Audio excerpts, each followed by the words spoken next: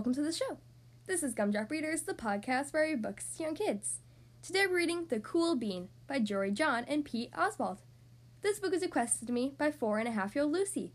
Thank you so much for requesting this book, and I hope you guys enjoyed today's story.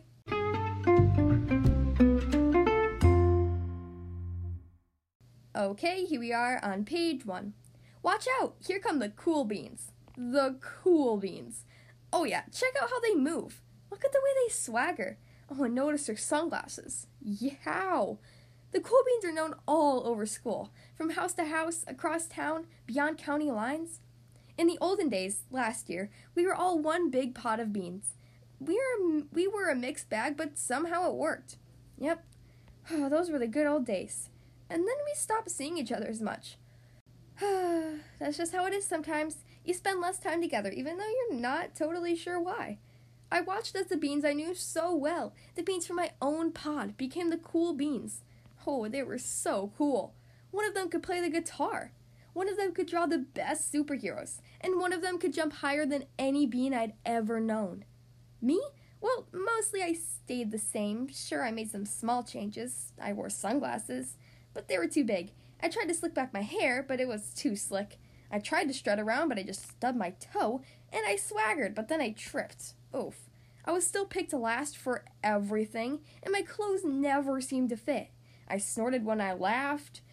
I walked into stuff. I was an uncool bean for sure. I started thinking of myself as just a common bean with no special skill. I couldn't compete, so I didn't even try. I'd never be a cool bean. It seemed like there were two types of beans in the world. There were the cool beans and the beans like me. The days all blended together. I lived my life and things were just okay. I took tests and ate lunch and mostly kept to myself. The cool beans continued being cool. I mean, sure, I missed them a bit, but it's not like I was going to say anything. I felt like all that coolness had gotten in the way of our friendship. And that's how it went until one day. I was in the cafeteria and I dropped my lunch on my loafers. Oh no, not again! But then something sort of miraculous happened. Out of nowhere, one of the cool beans helped me clean it up. He didn't even say anything. He just gave me a nod. That was it.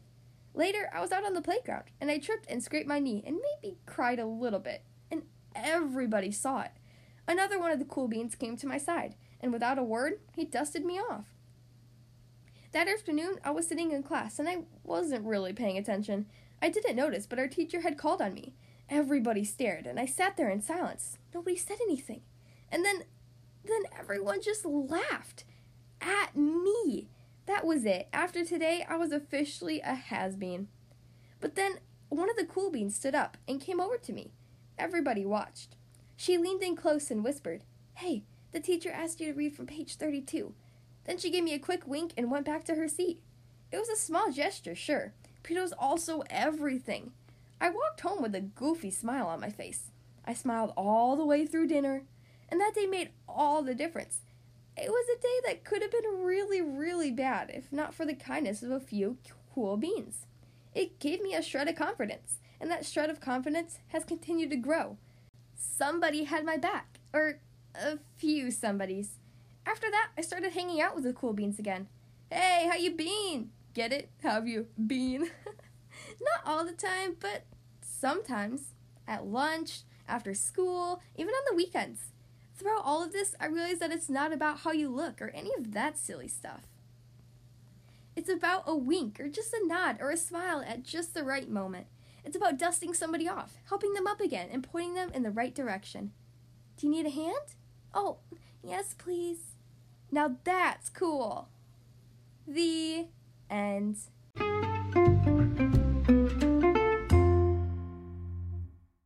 Well, that was The Cool Bean by Jory John and Pete Oswald. I hope you guys enjoyed that story. Again, thank you so much to 4.5-year-old Lucy for requesting this book. It sure is a fun story. If you'd like to support the podcast, you can use the link in the episode's description. Also, don't forget to check out and follow Gumdrop Readers on Instagram, gumdrop_readers.